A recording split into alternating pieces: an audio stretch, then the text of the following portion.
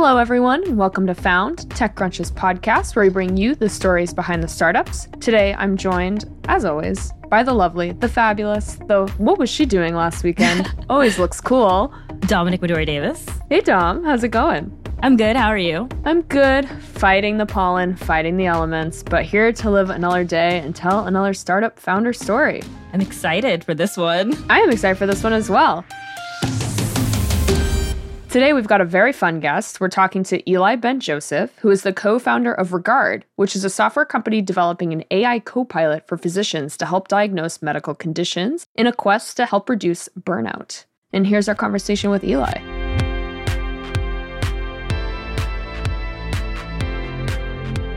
Hey, Eli, how's it going? Hey, I'm doing great. How are you? I'm doing great, and I apologize because I saw you were from the Boston area, so I am also from the Boston area, so I have to ask, where are you from? I grew up in Acton, Massachusetts. How about you? I grew up in Georgetown near Newburyport, but Okay, yep. I have family living in Acton right now, so I've been over there a fair amount. Oh, wow. Nice. Nope, you gotta ask. It's too small of a state to not, in my opinion. It is a small state. But looking more toward what we're actually here to talk about, because I could bore you to death with the Bruins and some other fun Boston crap as well, we're here to talk about Regard. So Eli, maybe tell us about Regard and what the company does. Sure, yeah. Well, nice to meet you both. So Regard is a company that we started about 6 years ago to help doctors and nurses use the data that they have access to in their medical record more efficiently. You may have seen news articles about how burnout in the clinical workforce is at an all-time high. And a lot of that has to do with the fact that the medical record systems that they have access to weren't actually designed for the doctors and nurses. And now with so much data that's available, they're struggling to get through everything with so many patients they need to see every day. They're struggling to get through all the work they need to do and are burning out as a result. So we started this company to directly address that issue. Mm-hmm. And that's such an interesting piece of that, because I know, as you mentioned, burnout. I mean, we've been hearing about that, especially since the pandemic. Physician burnout has become a much bigger part of the healthcare conversation, which is good, because I'm sure this was an issue, obviously, way before that. You guys started the company to fix it before the pandemic, of course. But I'm curious, thinking about physician burnout, why was this the area to focus on to improve that? And maybe was this your first idea to focus on sort of being able to use medical records more efficiently, or did you kind of end up landing in this area? I'm just curious how you got to this specific area. Yeah, let me give a little bit of a backstory, because that kind of explains how we got here. So me and my two co-founders all had a similar path. We all were engineering students in undergrad. We all were pre-med students. All three of us took the MCAT entrance exam, and one of us even got into medical school. And all three of us on our own hit the brakes and U-turned. And when we connected a couple of years after school, we bonded over that and said, that's interesting. Why were we pushed away from what traditionally has been a great career path? And for all three of us, the answer was the same. The answer was that when we were doing shadowing of doctors and nurses in the hospital, we found that a lot of them just weren't very happy. And that scared us off. And that was about 10 years ago now. And so it's only gotten worse. And, to commit to a career that's so much of your life to potentially not be happy was scary. And we thought about what's going on there. My grandfather was a physician and he loved his job. And I think a lot of people from that generation loved being a doctor. So something has happened in the last couple decades where the job has become much more focused on administrative work, on dealing with insurance, on coding and billing, and not as much on what I think is the true joy of healthcare, which is taking care of patients. So that was kind of the starting point. We then just had a simple daydream of what does the doctor of the future look like? I guess I'd love to ask you both, because I'm always curious to hear what people think. If you imagine going to a doctor or what healthcare could look like in 20 or 30 years, what comes to mind? Ooh, I have no idea. No, it's something I have found interesting about this space, which you guys are not doing, which I think is a good thing, is some of those new startups that are like, oh, it's the dentist, but it's beautiful, so you want to go more. And it's like, no, the dental work is what I didn't like about the dentist, not what the office looks like. Yeah, you missed the point. Missed the point. Yeah. No, I am curious about what that would look like. I mean, I'm assuming stuff would just be Oh, you want to say faster, but that isn't always the best answer, I guess. Like faster wait times, maybe? Right. Hopefully. Hopefully. It should be. Yeah, but because assuming like from a US focus, what is it about the job of being a physician and within healthcare right now that has made it such a burnout experience and has completely changed the way even doctors feel about themselves within the past few decades? Yeah, that's a great question. There's a couple macro trends that are going on that are leading to this. There's a couple studies that have come out in the last few years. The first one shows that now for every hour that a doctor spends with a patient, they need to spend 2 hours on their computer. So that's one result of what's going on. And the other one is now for every doctor in the hospital, there's, I believe, 8 or 10 administrators to work with them. Jeez. Yeah. So there's been this huge administrative overhead that's kind of grown. And one of the trends that's caused this is that there's so much data now in the medical record. A couple decades ago, it just wasn't as prevalent. Most of the charts were on paper. And I think it's a good thing that there's more data available because that allows the doctors and nurses to actually get a better sense of what's going on. The problem is that the electronic medical records were not actually designed for physician and nurse workflows. They were designed for helping hospitals stay compliant and helping them bill. So a mix of that plus the fact that private health insurance is hard to deal with. And ain't that the truth? Yep. A lot of physicians need to spend a ton of time making sure they have the right documentation to avoid a denial. Denials have become something that has been an ongoing battle for the hospitals and the physicians to deal with. And that is another reason that the administrative burden has increased so much. And sort of thinking about when you guys came together and had this common realization and started formulating the idea for the company, what did it look like to actually build? How did the three of you figure out how to divide and conquer, how to approach this problem to build it out from the idea? Yeah, so our vision is that the majority of basic medicine should be automated, that technology should be used to really empower the doctors and nurses who are using it. So an analogy I like to use, if you've watched the Iron Man movies, it's kind of like having Jarvis helping the doctor. Not replacing. I think that we're far from replacing with technology, but rather augmenting them. And we felt strongly that technology was in a place that it could do that. So that has always been our guiding vision, is to create a product that the doctors who use it would really love and that really amplifies their abilities. We got really fortunate and got admitted to the Cedars-Sinai Techstars Accelerator program in the very early days. And they actually gave us access to the whole hospital and to some data to start building some of the algorithms that we wanted to create. And the origin story of the product, it's a fun story. I was shadowing a physician in the hospital and following him on the rounds and observing how he did his workflow. And it went something like he would open the door and pop his head into the patient room and say hi, go back to his computer and spend 10 minutes typing. And then he'd do the same thing for the next patient and the next patient. And as I was observing him writing his notes, I started seeing that he was kind of writing a lot of the same things over and over again. So as someone trained in computer science, you're taught that if you have to do something a couple times, you should automate it. So I naively asked him the question, can I write code that does what you're doing? And he said, of course you can. And I said, what do you mean, of course? You're a doctor. You went to 4 years of medical school. You trained for another 4 years. It seems really complicated. And he said, listen, 90% of medicine is data-driven and algorithmic. And that was the light bulb moment that came to my head. And I said, this is it. This is the product we could build. We can help them do this 80, 90% so they can focus on the really complicated and the really human aspects of medicine.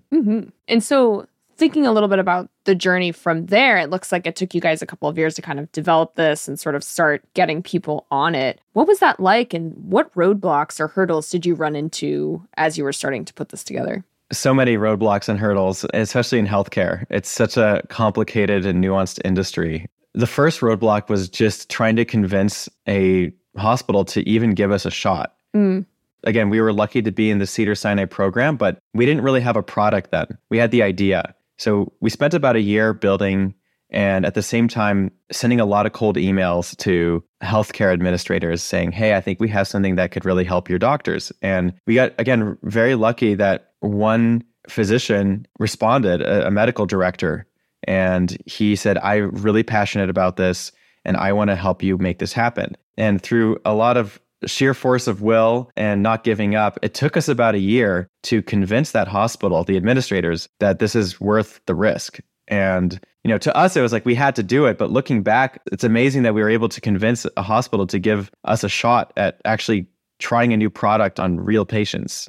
So that whole process of convincing the administrators, integrating with the medical record is a huge, huge pain the first time you do it. Getting access to live patients, that took us almost 2 years to do. So that was a long, tedious process. Mm-hmm. I can only imagine how just crazy that whole process is, especially dealing with everybody and all the hoops you had to jump. Yeah. What does that internally look like? So you reach out to a doctor, you cold call a doctor, and then what happens? Who do you have to go through in order to get access to all of the things that you need? Because I imagine it's just so, I don't even know. There's so many hoops. That's the right way to put it. First, it was a couple meetings just with this doctor to convince him that what we're doing isn't too crazy and that we're the right team. So that took a few sessions. And then once he was a believer, he had to then pull a lot of his own political capital. The amount of politics that goes on in hospitals is kind of crazy. I didn't expect it. It makes sense now looking back, but the amount of people you need to convince, the different threads you have to go down. So we went through the first layer of administration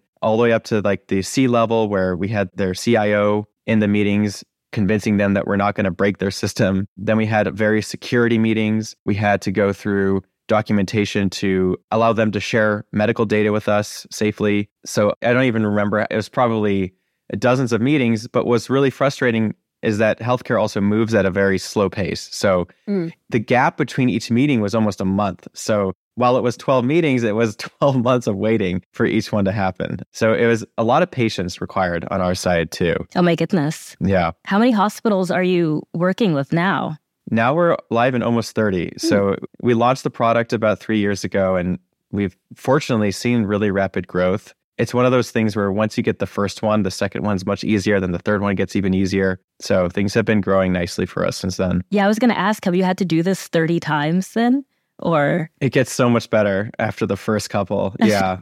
We've also learned so much. The Epic and Cerner are the two leading medical records. And the first time we worked with them, we had no idea how to integrate. So we had to learn a lot. The first integration we did with the medical record took almost a year. Now we can do them in a month. So we've gotten very fast. We also learned how to work the process. What's crazy is that a lot of hospitals don't know how to work with companies like us. It's something that we learned. So we realized that to help, we need to actually kind of hold the hand and say, okay, let's go talk to your security team. Now let's go talk to the administrator. Now let's go talk to the doctors. And that has helped a ton as well. Mm-hmm. Yeah, because that's something I was going to ask about. Because I know, if you chat with a B2B company that's selling software, so I feel like I always accidentally shit on the B2B software space on this podcast, which I do not mean to do. But if you're going to say sell to Salesforce, they have so much money put aside for that kind of stuff. I'm not saying the pitch is easy, but it's definitely a little different than something with so much nuance like a product like yours is. I mean, I don't think of hospitals as being the big cash cows that have a ton of money to just spend on innovation, even though they want it. And so I'm curious, is there something you came across while pitching these hospitals that really seemed to strike a chord, maybe changed how you guys pitched from there on out? Was there something that came up that made it seem like it was a way to get hospitals on board? Yeah, two things. So the first thing is actually times have changed a little bit even since we launched. The burnout situation has really come to a breaking point, and finances, hospitals actually struggled a lot the last 2 years. And the great thing about our product is that we address both burnout and we help ease some of the financial burden because we make doctors more efficient. So we see financial benefits as well. So from a sales perspective, we say, hey, we know you're having these two really big problems and we actually can help address them directly. So that has helped a lot. And the other thing is a lot of sales in healthcare is about social proof. So now that we have multiple partners, someone has told me once that the worst pitch by one of their own is going to be better than the best pitch that you give. And that's very true in healthcare, where if I can pull in one of our client reference sites and they can talk to a new potential client, that will move the ball forward much faster than anything I could possibly say. Mm-hmm.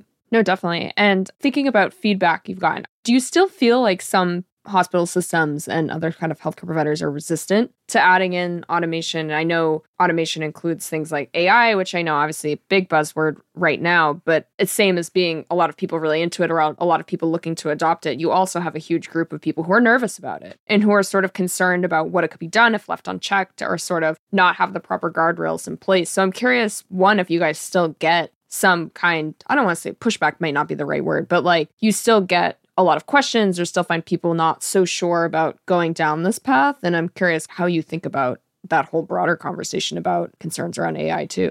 Yeah, it's a good question. For the first part, when we first started the company, there was more of that where people were a little bit more cautious about bringing in AI or automation of some sort. But recently, in the last probably year or so, almost none. I think the public has really adopted to the fact that AI is going to be around and everyone should learn how to use it the right way. And if you don't learn how to use it the right way, you may be left behind. So it's been interesting to see how that's changed over the last few years, where today there's almost no pushback. In fact, it's almost a tailwind where now even healthcare systems are saying, we recognize we need to figure out how to use this. And we're really interested to talk to you. In terms of the repercussions of using AI, it's a really interesting topic that I could spend a lot of time on. When we built our models, so one thing that you probably heard of with ChatGPT is the hallucinations thing, right? So that's because the way that large language models work is that it doesn't always produce the same output given an input.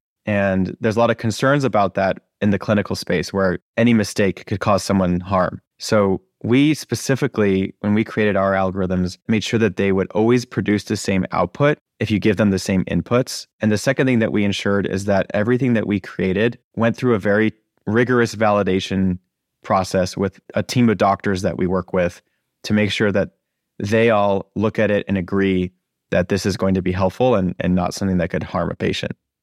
On the topic of AI, because I was looking at your product and I was trying to, this might not even have anything to do with it, but I was trying to see what the conversation of addressing and finding bias looks like. Because bias in healthcare is such a big fear and topic, especially regarding AI and how it kind of reinforces what doctors already do. And so since your product addresses what doctors are already doing, I was just interested to see your thoughts kind of on that and how your product touches, addresses, or in the future, if it will ever intersect with that.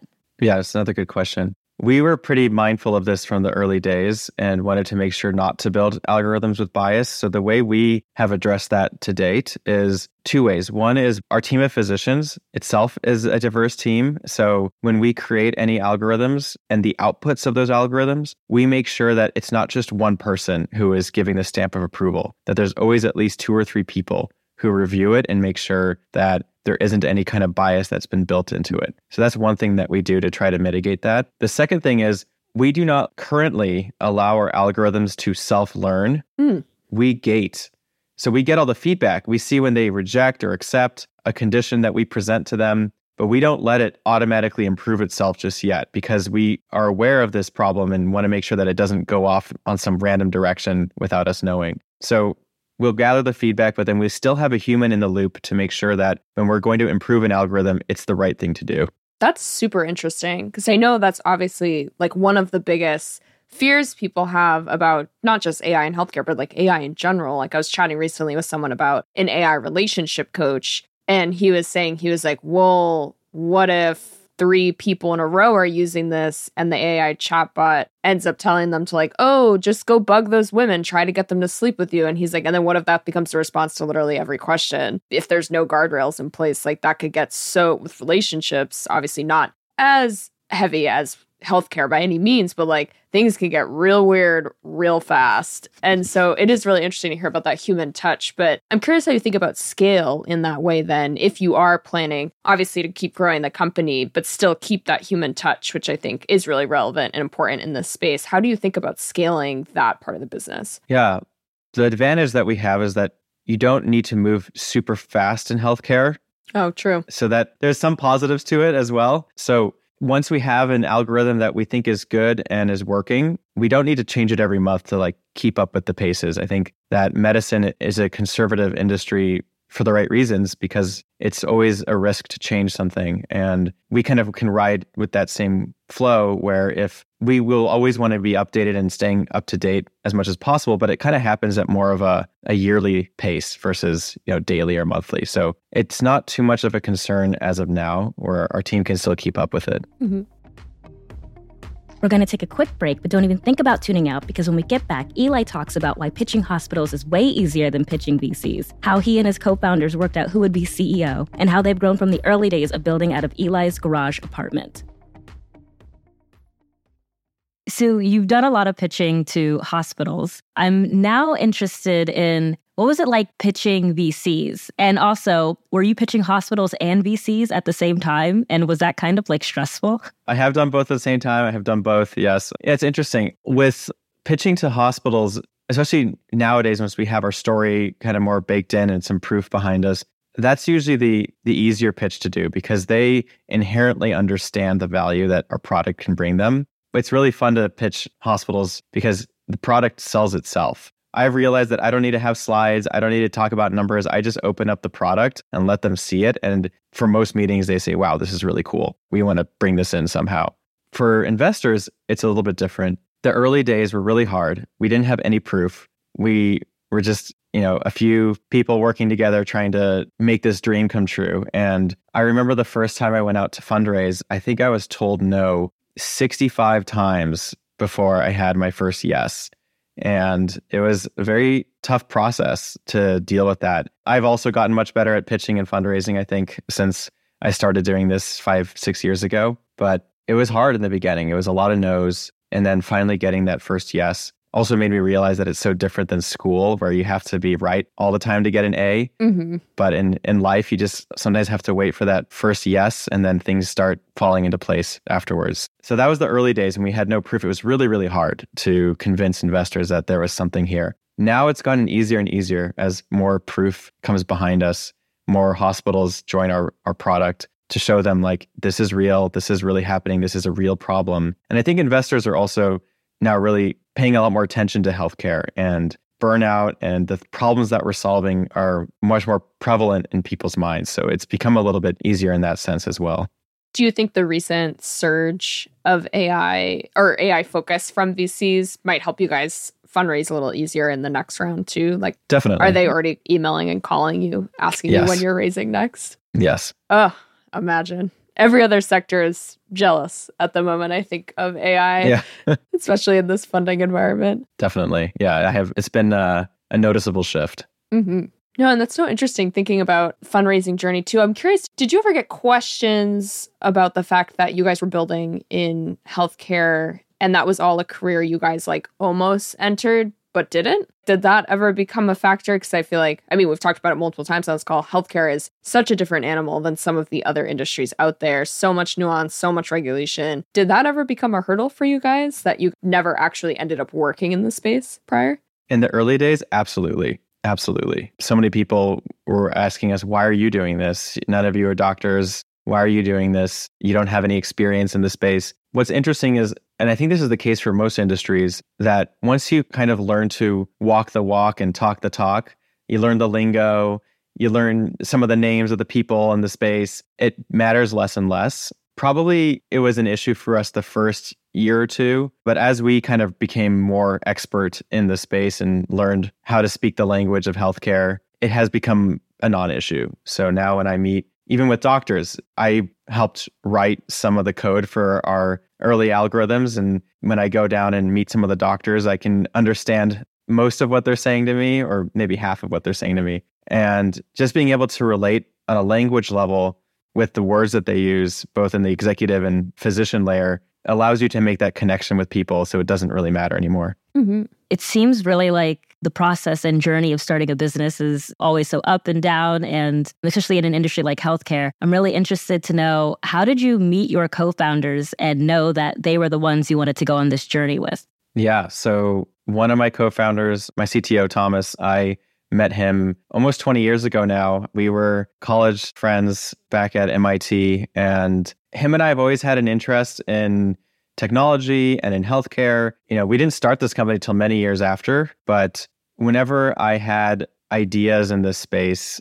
I'd always chat with him about it. So there was this kind of natural draw between me and him on the health technology side. So when I started working on this, the timing just worked out really nicely where he had just left a job. And I said, hey, I'm kind of starting to dig into this project. I don't know where it's going to go, but it's exciting and you may be interested. And he started working with me and never stopped. So that's how he joined. And then my other co-founder, Nate, who's our COO, he is a friend that I met also now quite a few years ago when I was living in Boston. and we met through mutual friends. I used to work in consulting, my first job, and I quit and took a year off. And Nate was also a consultant at a different firm, but he had similarly quit and was taking a year off. And we were both fun employed together, and we kind of just became fast friends, and similarly had that same interest in engineering meets health. And when the timing worked out for us to work together, when I'm looking back, it kind of is amazing that there's this window of time where I was interested in building something, and both of them happened to be in places in their careers where they are also open to working on something new. And it kind of worked itself out. Looking back, it all made sense. It made sense in the moment, but looking back, I see how there's a lot of good fortune that the timing worked out. That is really interesting to think of, like meeting someone and hanging out with them while you're both taking a gap year and then being like, what should we do next? And it's like literally launch a startup, which is like the hardest job to get back into, right, as opposed to just going back to the field you're in. So what was it like, the three of you guys actually building this company, especially as you mentioned, if two of you came from the consultant space? Obviously that looks pretty different from what you guys ended up doing. What was it like making that switch, and sort of what did you learn along the way? Yeah, in the beginning, I mean, it was fun, honestly, the whole time. When you work with people you like to work with and you're working on an interesting project, I think that it should hopefully be fun. There were many, many days where we were asking ourselves, what are we doing? Who's going to buy this? This is such a long road to even just getting a hospital to pay attention to us. But we were just initially excited about the vision that we had and happy to work together. It was hard though. I didn't have much savings left at the time. I was living in a garage in San Francisco, and they would come over to my garage room and we'd kind of just work together. And 5-6 months in, we were excited about the space, but we just kept hitting this wall where it was so hard to get a hospital to pay attention to us. Like, they're such conservative institutions. There's no way they're going to pay attention to three guys in a garage in San Francisco. Right. For other industries, that may be appealing. A pro almost. Yeah, exactly. In healthcare, it's not. It's the opposite. So we got, again, very fortunate that we were admitted to this Cedars-Sinai accelerator. I really think that if we hadn't been, I don't know if we would have made it. So that program really allowed us to launch into the next level.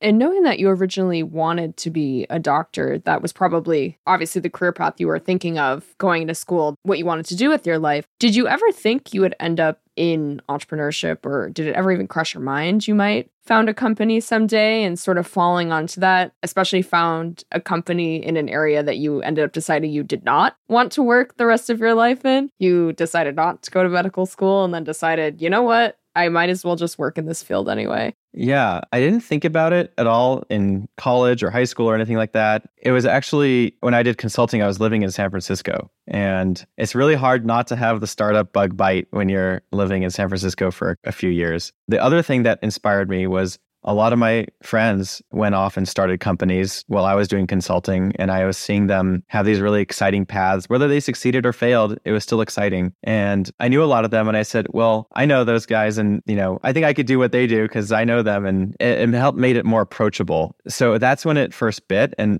I didn't jump right into it, right after consulting. I took some time off, ended up going to grad school for a bit, but it always was living in the back of my mind. There was some voice deep down saying, you got to try this. I remember being at various crossroads in my life before starting this company where you could really clearly see one or two paths in front of you, and it was hard to choose. What I personally like to do when I'm stuck at a decision point is what I call the deathbed exercise, where you imagine yourself at the end of your life and you are looking back at today and you ask yourself, which path would I wish I have taken? And I was deciding between going into industry or going into startups.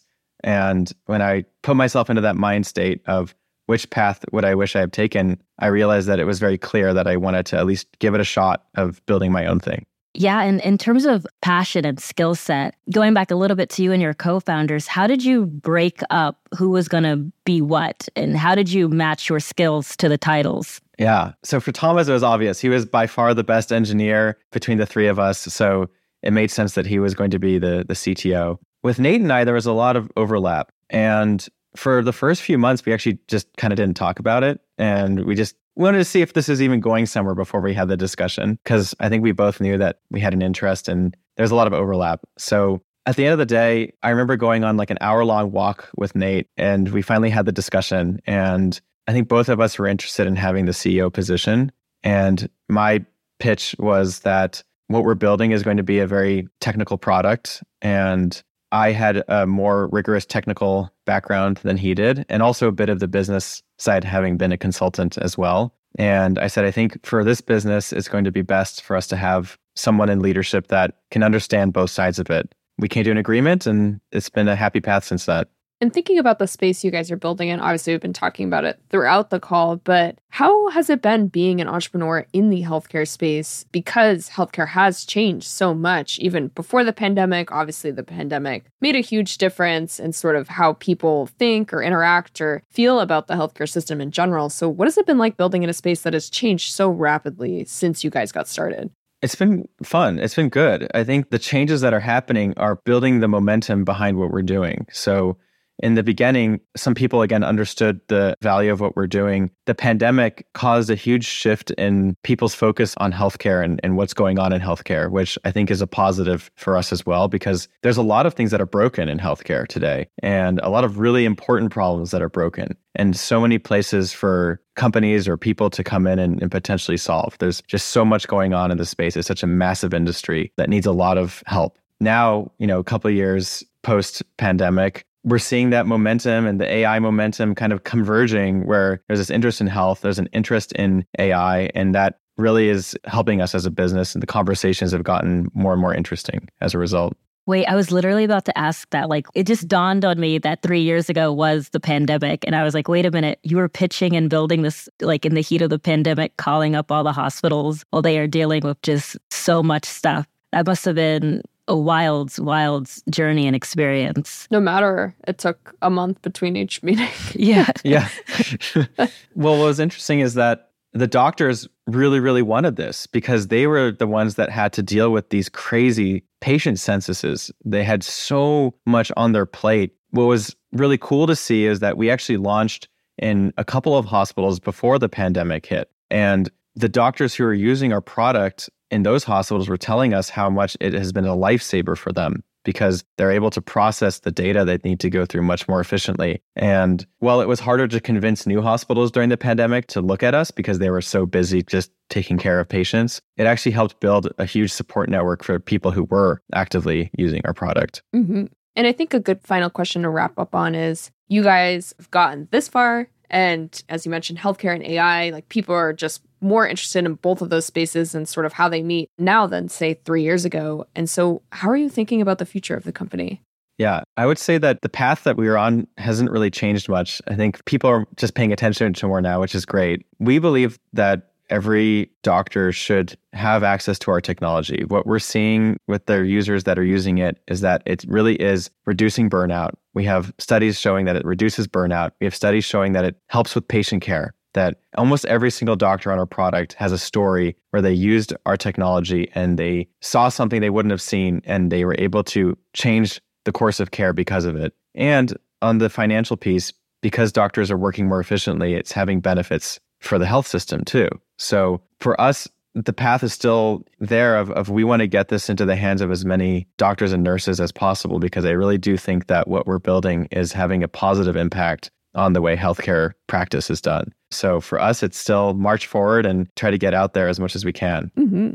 We love a company that has the receipts to show that it works.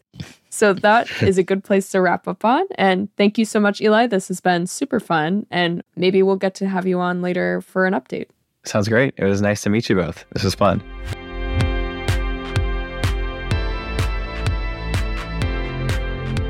And that was our conversation with Eli. Dom, what did you think? I really liked the company, and I really liked Eli as a founder too. Yeah, no, it's very sweet having someone start a company in an industry that they were like, yep, that's what I'm going to do with my life. I'm going to be a doctor. I'm going to go to medical school. And then realizing that it wasn't for you, and not just abandoning it entirely, but instead being like, actually, I care about so much that I'm going to come back and found a company to make it better. I know, right? It's I thought that was really, really cool. And it seems like him and his co-founders, they found something that works and fits and there's a need for. Mm-hmm. And there's a market demand in response to it.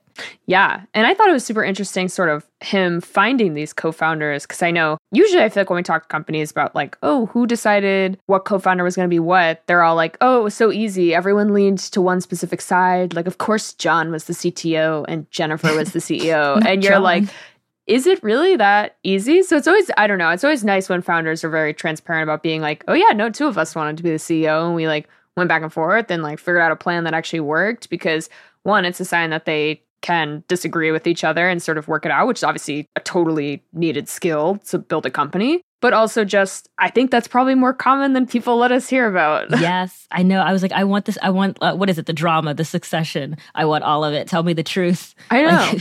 I'm sure almost every time, like all the co-founders want to be the CEO. Yeah, I was really happy that he was honest about that too, because I'm like, what, you just started a company and no one was fighting to be the CEO? I was like, come on, you all wanted the CEO job. I know. So it's always good to hear about people being like, nope, yeah, you're right. Like, this is how it actually is. And it's like, okay, I love the transparency.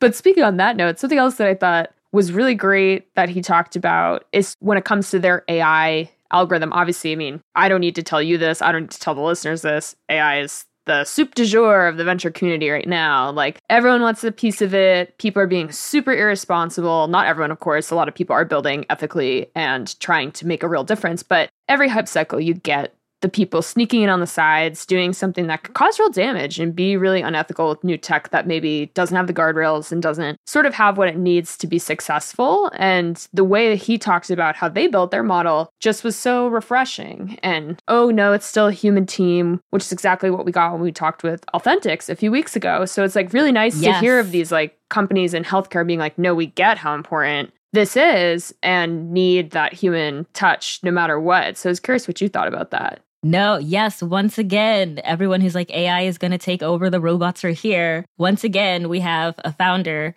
saying like, no, humans are still very much here and need it to kind of like moderate things. And so I love that. I love his thinking in terms of bias and talking about the repercussions and kind of how, because healthcare moves so slow, they kind of have a lot of time to think and, you know, train the models and play with them a bit and get them, I don't know if right is the right word for an AI model, but like there's time here, but they're really conscious of it. And so that's a positive. That's really good. Especially, I thought the most interesting part of this for me was the fact that if the AI system gives a physician a recommendation and the physician doesn't take it, that it doesn't automatically train the AI model. Because that's good. I think with so much healthcare stuff, like, I mean, God forbid you look up what is wrong with you if you have a headache. Like, how many thousands of things come up? Like, it's so smart that it could be like, oh no, like maybe they didn't talk about this one thing that the doctor can see on the person, and like the AI wouldn't know that because they didn't write it down. Like, I don't know. There's just like so many variables here, especially when you're talking about like diagnosing a patient, that I thought having that extra like human touch to be like, no, we make sure it doesn't learn from itself because there's too much nuance is like, that's